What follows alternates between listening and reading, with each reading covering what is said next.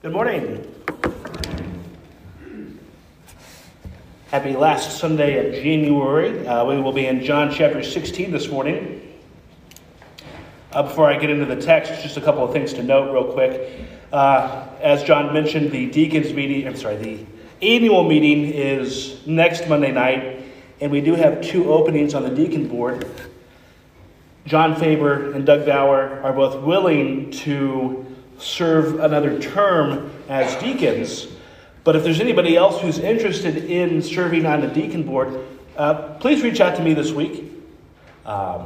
Secondly, as John also mentioned, February 19th we'll be doing the One Circle training, which is something that we've been had in the works for several months, going back to last spring. It's an evangelism training, and I can't recommend it highly enough. I think it's going to be something that's going to be so impactful for this church. At the end of the Gospel of Matthew, Jesus gives the Great Commission where he tells the disciples to go out into the world and to make disciples of the nations and baptize in the name of the Father, and the Son, and the Holy Spirit. That's the call that Jesus gives to the disciples, but that extends to the whole church, to make disciples. And it's something that, for so many of us, can be such a daunting challenge at times. But oftentimes, part of the reason why that's so hard is just because we don't know how to do it, which is why this training is so helpful and so important. Because evangelism, sharing our faith, talking about faith, is not something that takes somebody who is especially gifted or especially brilliant or especially perfect in their prayer life or anything like that. That it's a skill that can be learned and a talent that we can develop. And so, again, I think it's going to be a great opportunity we have in a few weeks. If you're able to come, I would so highly encourage you to come. John chapter 16 is where we'll be today, verses 23 through the end of the chapter and 33. In that day, you will ask nothing of me. Truly, truly, I say to you, whatever you ask of the Father in my name, he will give it to you. Until now, you have asked nothing in my name. Ask, and you will receive, that your joy may be full. I have said these things to you in figures of speech. The hour is coming when I will no longer speak to you in figures of speech, but will tell you plainly about the Father. In that day, you will ask in my name. And I do not say to you that I will ask the Father on your behalf. For the Father himself loves you because you have loved me and have believed that I came from God. I came from the Father and have come into the world. And now I am leaving the world and going to the Father. His disciples said, now you are speaking plainly and not using figurative speech. Now we know that you know all things and do not need anyone to question you. This is why we believe that you came from God. Jesus answered them, do you now believe? Behold, the hour is coming, indeed it has come, when you will be scattered, each to his own home, and will leave me alone. Yet I am not alone, for the Father is with me. I have said these things to you, that in me you may have peace.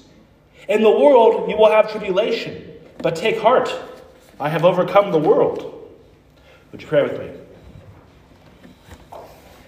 Our Heavenly Father, we thank you for this day and for this time we have to come together to worship you and to praise your great name. Lord, we want to pray for Debbie's cousin's fiance, Dawn, and the fire that she endured in her home last week, lost everything. Lord, such a horrible experience to go through. Lord, we pray that we can love on her. Lord, even though we might not know her as a church, Lord, to be gracious and giving. Lord, we pray for her in these coming days and weeks and months as she rebuilds after so much has been destroyed. Lord, we pray for your nearness to her in this time of such destruction. Lord, we continue to pray for Ron Yergler as he's recovering and on the mend. Lord, we pray for him and for the staff who are attending to him. Lord, we pray for the physical therapy that he needs, Lord, and we pray that he be able to recover well. Lord, we continue to pray for Jackie Bauer and the surgery that she has upcoming, and further medical appointments and procedures she has in Mayo, Lord. It's been such a long road. Lord, we pray for good results and for more and more answers and clarity for her. And Lord, we do thank you to have Roy back with us today, Lord, as he's recovering from his heart procedure, Lord. We're so thankful to have him back in our presence. Lord, would you bless our time in your word today? In Jesus' name, amen. So today we come to the end of John chapter 16. As I feel like I say this every week, John chapters 14 through 17 are one long speech that Jesus gives to the disciples on the night before he went to the cross. Chapter 17 is a prayer that Jesus gives. He's arrested in chapter 18. Now, the significance of today's section is that Jesus is pointing the disciples to a paradigm shift that is about to occur after his death and resurrection. Yet, as we will see in this passage, the disciples do not fully grasp what is on the horizon. And so we're going to look at three things in the passage this week. And each of the three refers to the paradigm shift which would happen after the resurrection. We'll see a new way to pray, a new way of revelation, and a new peace. And with that, we'll jump into our passage this morning. First point, a new way to pray. As a reminder, last week when we were in the preceding section of John 16, Jesus was telling the disciples that in a little while they would not see him. And then in a little while they would see him, which is a clear reference to his death and resurrection. He also talked of the sorrow that the disciples would experience, yet how that sorrow would be turned to joy. That is referring to their response after Jesus has died and their joy they will experience seeing the risen Lord. It's on that same train of thought that we begin our passage today in verse 23. In that day, you will ask nothing of me. Truly, truly, I say to you, whatever you ask of the Father in my name, he will give it to you. Until now, you have asked nothing in my name. Ask and you will receive that your joy may be full. Quite the statement. On the night before he was crucified, Jesus said that the events which were about to unfold with his death and resurrection and glorification would be so significant and so impactful that the very way in which we relate to God would change. And with so many other places in the Gospels, we can, I think, so easily lose the impact of what Jesus is saying. We've been living in the aftermath of these events for almost 2,000 years. But what Jesus is saying is that because of his relationship with the Father, that his followers will have direct access to God in prayer through Jesus. And once again, Jesus is confronting us with the reality of who he is. For people who like to reduce Jesus or make Jesus to be simply a good moral teacher or a good philosopher or a guy who had some great things to say, Jesus is telling the disciples and future generations of the church that prayer itself to God will be done in his name, and that the privilege of being a follower of Jesus is that we are given the blessing of being able to approach the Lord God Almighty in this special way. Jesus isn't Buddha. He isn't Socrates. He isn't just some wise man. He himself is the Lord and Savior of the world. He is the Lord who is the only one who can bring us to God the Father. He's saying that God himself will give greater credence to our prayers because of our connection to Jesus. And again, that is an absolute statement. It's a confrontational idea. That is either true or it is false. It is true that Jesus is how we interact with God, or it is utterly blasphemous and ridiculous. There's no middle ground with that. Whatever you ask the Father in my name, he will give it to you. Now, that's not saying we get whatever we want. That if we pray for a private jet, we'll just have it. No, that's not the point. But it's that as we pray in the name of Jesus, as the people of Jesus, and in union with Jesus, God answers our prayers. To borrow from Grant Osborne, Jesus' name is not a magical formula when we pray, but that to truly pray in his name as his followers is to show that we belong to him, and that our union with Christ is the basis of the power in our prayers, as God hears those prayers. Now, certainly, Jesus is involved in our prayer life too. Romans 8, verse 34 says that Jesus intercedes for us in prayer. He prays for us, and we pray in his name. But we direct our prayers to God. That's why the format for Christian prayer and the way in which I always pray at this church is to God in the name of Jesus. Jesus is telling the disciples that this type of prayer is on the horizon. But then he says to them in verse 24, "Until now, you have asked nothing in my name. Ask and you will receive, that your joy may be full." His point is that moment has not yet arrived. Once again, we're pointing to a new paradigm that is coming in light of the resurrection of Jesus. And with that, we come to our second point, a new revelation, beginning in verse 25. "I have said these things to you in figures of speech. The hour is coming when I will no longer speak to you in figures of speech, but I will tell you plainly about the Father. In that day you will ask in my name, and I do not say to you that I will ask the Father on your behalf. For the Father himself loves you, because you have loved me and have believed that I came from God. I came from the Father and have come into the world, and now I am leaving the world and going to the Father." To make sense of these verses, I think it's helpful to consider a couple other things that Jesus has already said in John chapter 16. At verse 7, Jesus talks of how it will be a benefit to the disciples that he is leaving when he says, "I tell you the truth. It is to your advantage that I go away. For if I do not go away, the Helper will not come to you. But if I go, I will send him to you." Then again in verse 13, Jesus says, "When the Spirit of truth comes, he will guide you into all truth. For he will not speak on his own authority, but whatever he hears, he will speak, and he will declare to you the things that are to come." So it benefits the disciples that Jesus is leaving because they will receive the Holy Spirit. And one of the things that the Spirit will do is teach the disciples and ultimately the followers of Jesus and lead us in truth. Most importantly, gospel truth.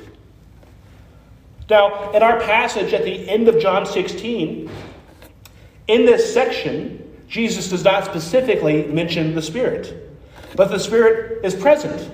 Because when Jesus is talking about how he spoke to the disciples in figures of speech, things that they have not understood, he's pointing to the time when those things will be told plainly about the Father. And the reason why that will be possible is through the Spirit. The switch where the unknown becomes known happens as a result of the inner workings of the Spirit after the death and resurrection of Jesus. Again, that moment is such a paradigm shift in all of human history. And I know I keep using the word paradigm. So on the eve of going to the cross, Jesus is pointing the disciples forward from the age of Christ to the age of the Spirit and of the church, making what has been unclear clear falls under the ministry of the Holy Spirit. Jesus doesn't do that. Has Jesus himself ever personally taught you something? No. It's the Spirit who bears witness to Jesus, who points to the teachings of Jesus, who convicts us of sin, who leads us in truth. All these are things we've talked about over this past month. So the Spirit teaches, but as Jesus has already said, the Spirit does not speak on his own authority. The Spirit speaks in perfect union with the Father and the Son. He says nothing unilaterally. That matters because nothing the Spirit says can ever contradict or supersede the words of Christ or the message of Christ. Verse 25, I have said these things to you in figures of speech. The hour is coming when I will no longer speak to you in figures of speech, but will tell you plainly about the Father. Jesus says that he has said these things in figures of speech. But the hour is coming when that time will end, and Jesus will tell plainly about the Father. And again, he will do that through the Spirit. Now, in all four Gospels, especially John, there is this motif of misunderstanding Jesus. People, most often the disciples, misunderstand Jesus most often when he's talking about his death and resurrection. Jesus is constantly saying things and people constantly misunderstand. Just to give a few examples from John. John chapter 2, Jesus talks of rebuilding the temple in 3 days. He's referring to his death and resurrection. People take it literally, referring to a building. John chapter 3, Jesus is speaking to Nicodemus and tells him he must be born again. Nicodemus takes it literally and thinks he has to re-enter his mom's birth canal. John chapter 4, Jesus talks to the woman at the well of living water. He's talking about the Spirit. She thinks he's talking about water. In the other Gospels, Jesus speaks in parables that on multiple occasions have to be re-explained. There's a lot of examples of this. We saw it last week even. But why are there so many misunderstandings? It goes to what we've already been talking about. New Testament scholar Andreas J. Kostenberger suggests that part of the reason for preserving misunderstandings which occurred during the ministry of Jesus is that it is drawing a distinction between what could be known during the time of Christ compared to what can be known to the world after the death and resurrection of Jesus.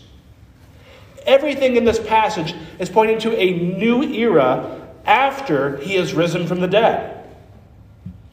The things that Jesus was saying were so revolutionary, so outside the disciples' expectations and experience, that so much of it was beyond their comprehension. That's not to say that they understood none of it. We see glimpses of them getting it. But much of what Jesus says during his ministry is misunderstood among his closest followers, beyond comprehension. I think of technology and how that's changed so much in our lifetimes. I remember back in the 90s, when my parents got their first car that had the little remote that every car has now, but the little remote that you can use to lock and unlock the car. And my sister's here today. She can vouch for this if she remembers. But we would take turns getting to press the button to unlock the car because it was like, wow, this is crazy technology. It's like we're living in the future. The early days of the internet, that staticky login from America Online. You had to wait for each new web page to download. And now we have the internet on our phones, a connection to the whole world. Basically, all the information that humanity has ever known is a search away on Google. Now that's amazing. And I think of how unimaginable that would have been to people who lived just a couple hundred years ago. One of the greatest inventions of all time is the printing press. But now we can have basically any book digitally. In fact, anybody here could publish their own book. I think of the pilgrims who sailed across the ocean to come to America. The dangerous and harrowing journey that was. Or the settlers who went out west, months-long journeys at the mercy of the elements, diseases, crossing into Native American territories. How incredibly dangerous that was. On the journey, you'd have people die. You'd have babies born. Today, the longest nonstop flight in the world is from Singapore to JFK Airport in New York. You can get from one side of the world to the other in a flight that's just under 19 hours. And a mode of transportation that is safer than driving your car.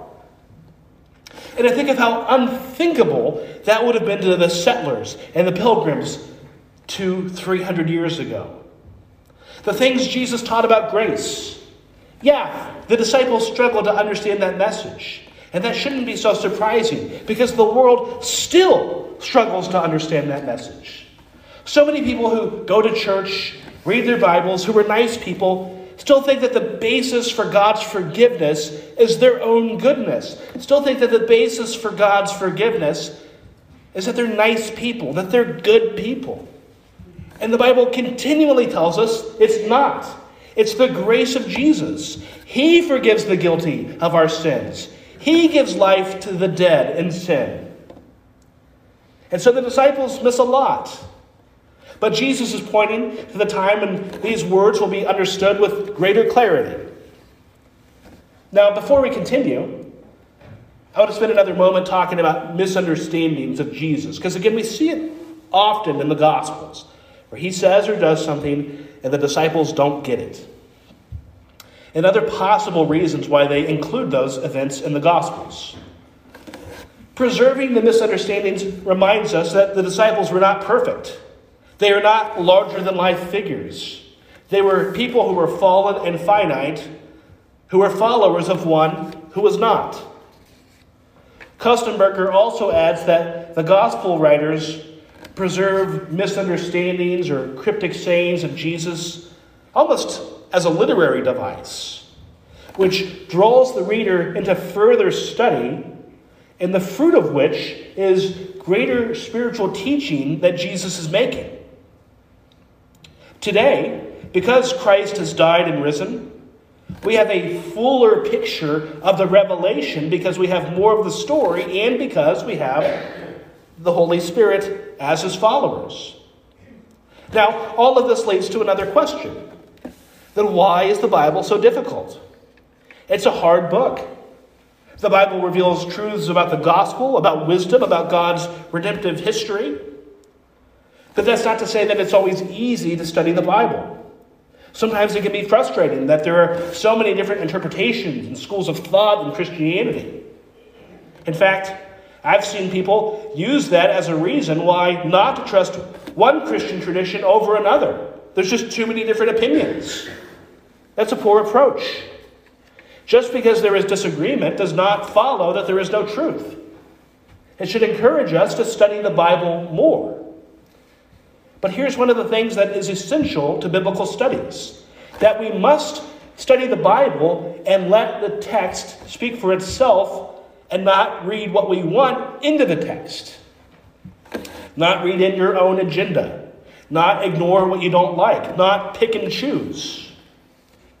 When you do that, there can still be disagreements or different interpretations, but the major theological doctrines become clearer and clearer when we give the Bible its proper place.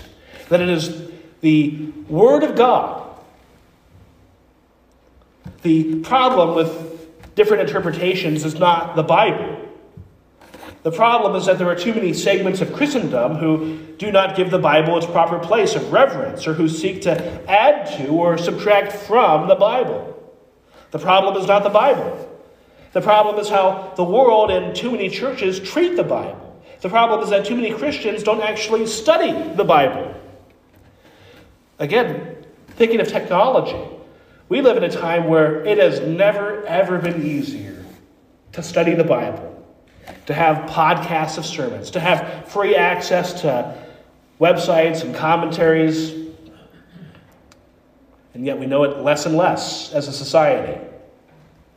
We continue in our passage. Jesus keeps speaking. The next 3 verses, 26 through 28.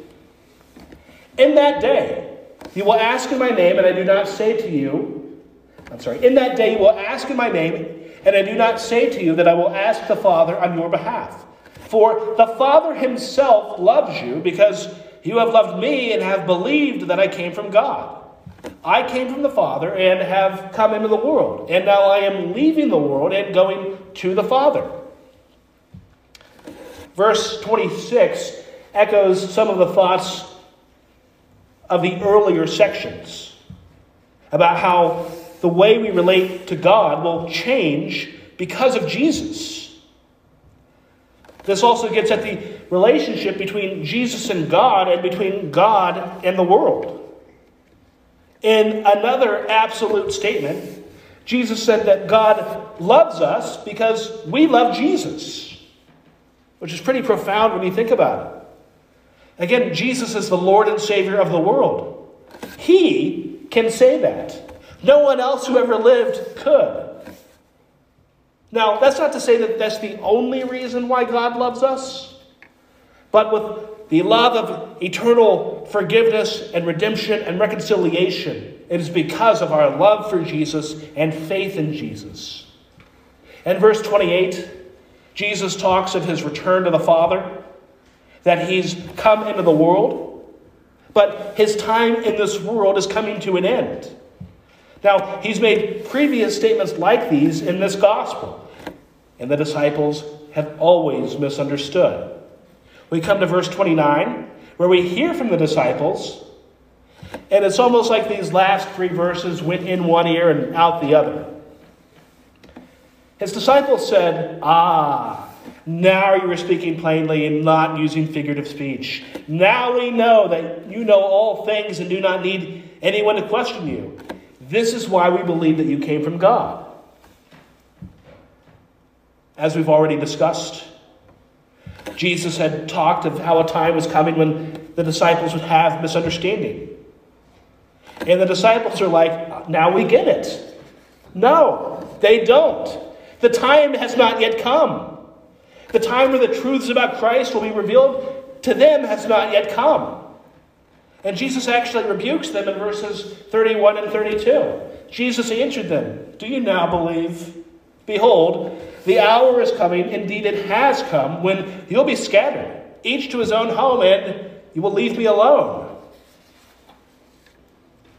Jesus knows the disciples better than they know themselves.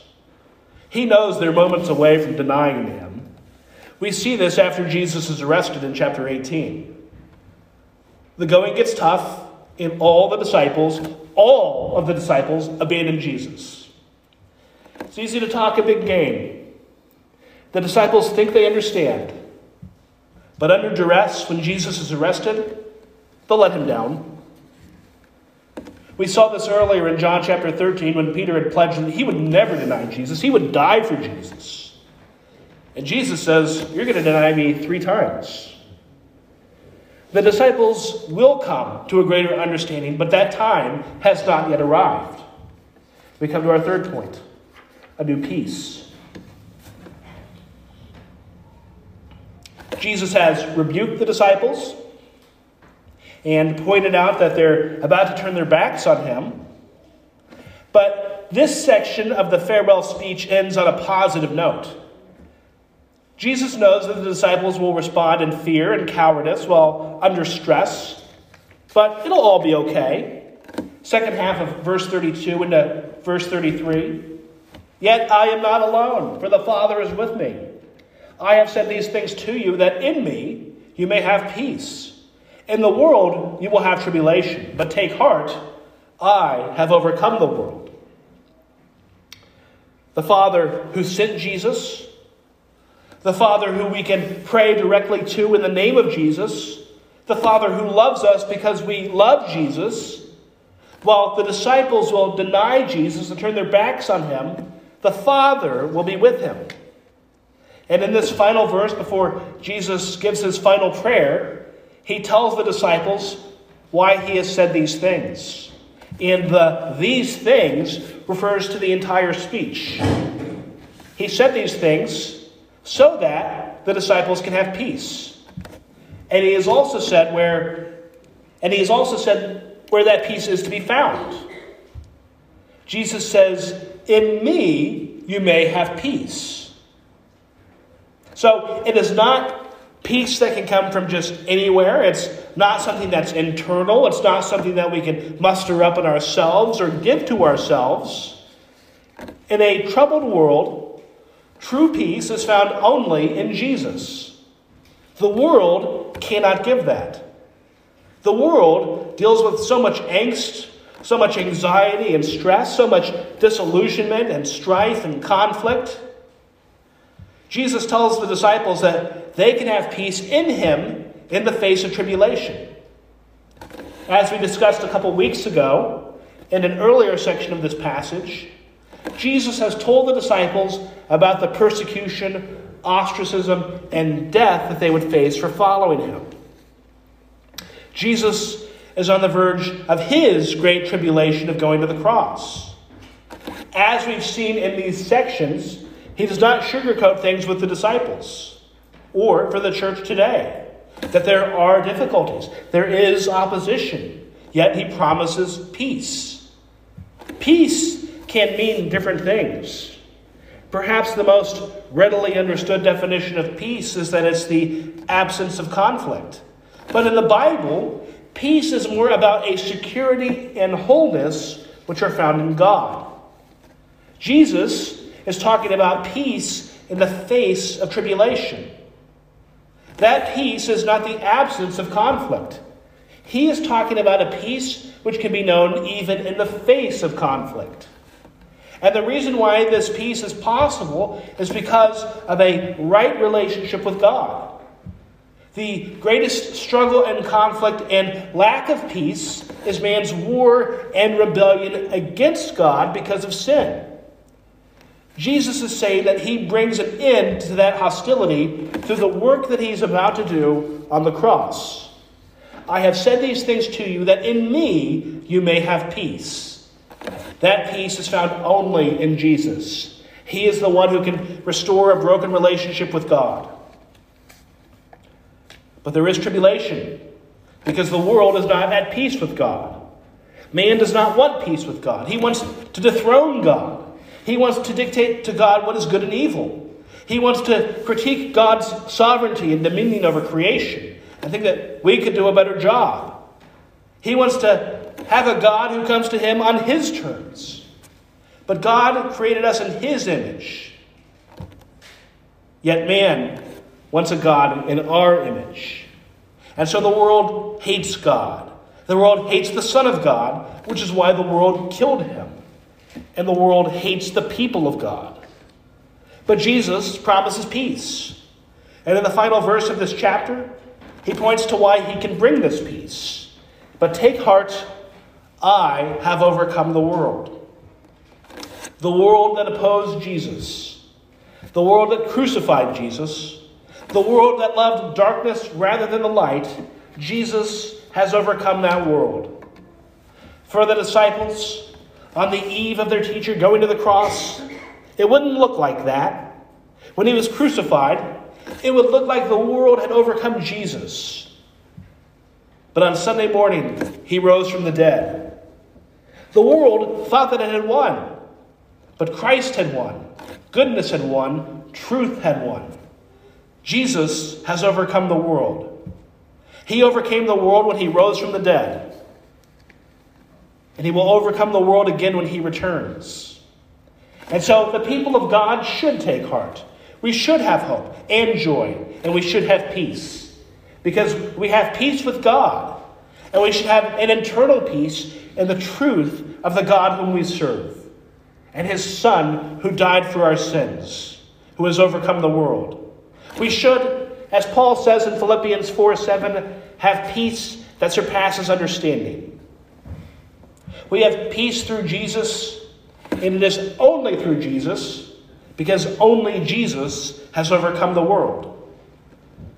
Because he did it without sin, in perfect obedience to the will of God.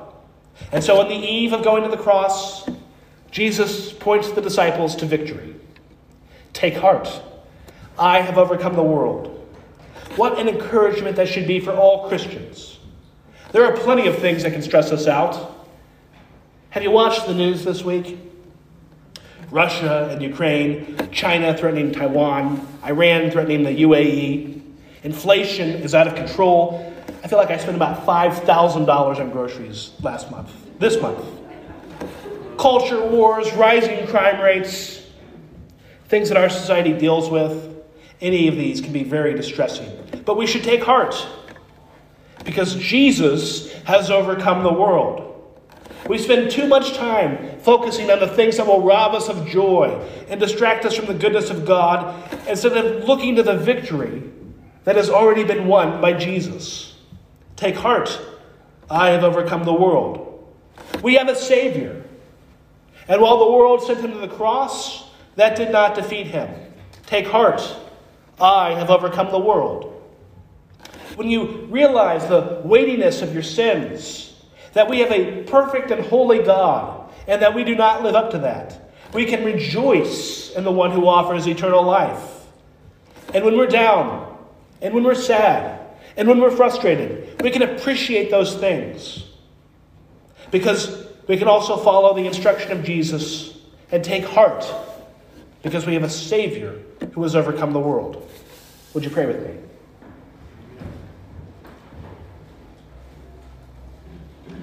Our Heavenly Father, we do thank you for Jesus and the victory that he won on the cross, Lord, and the life that he invites us into.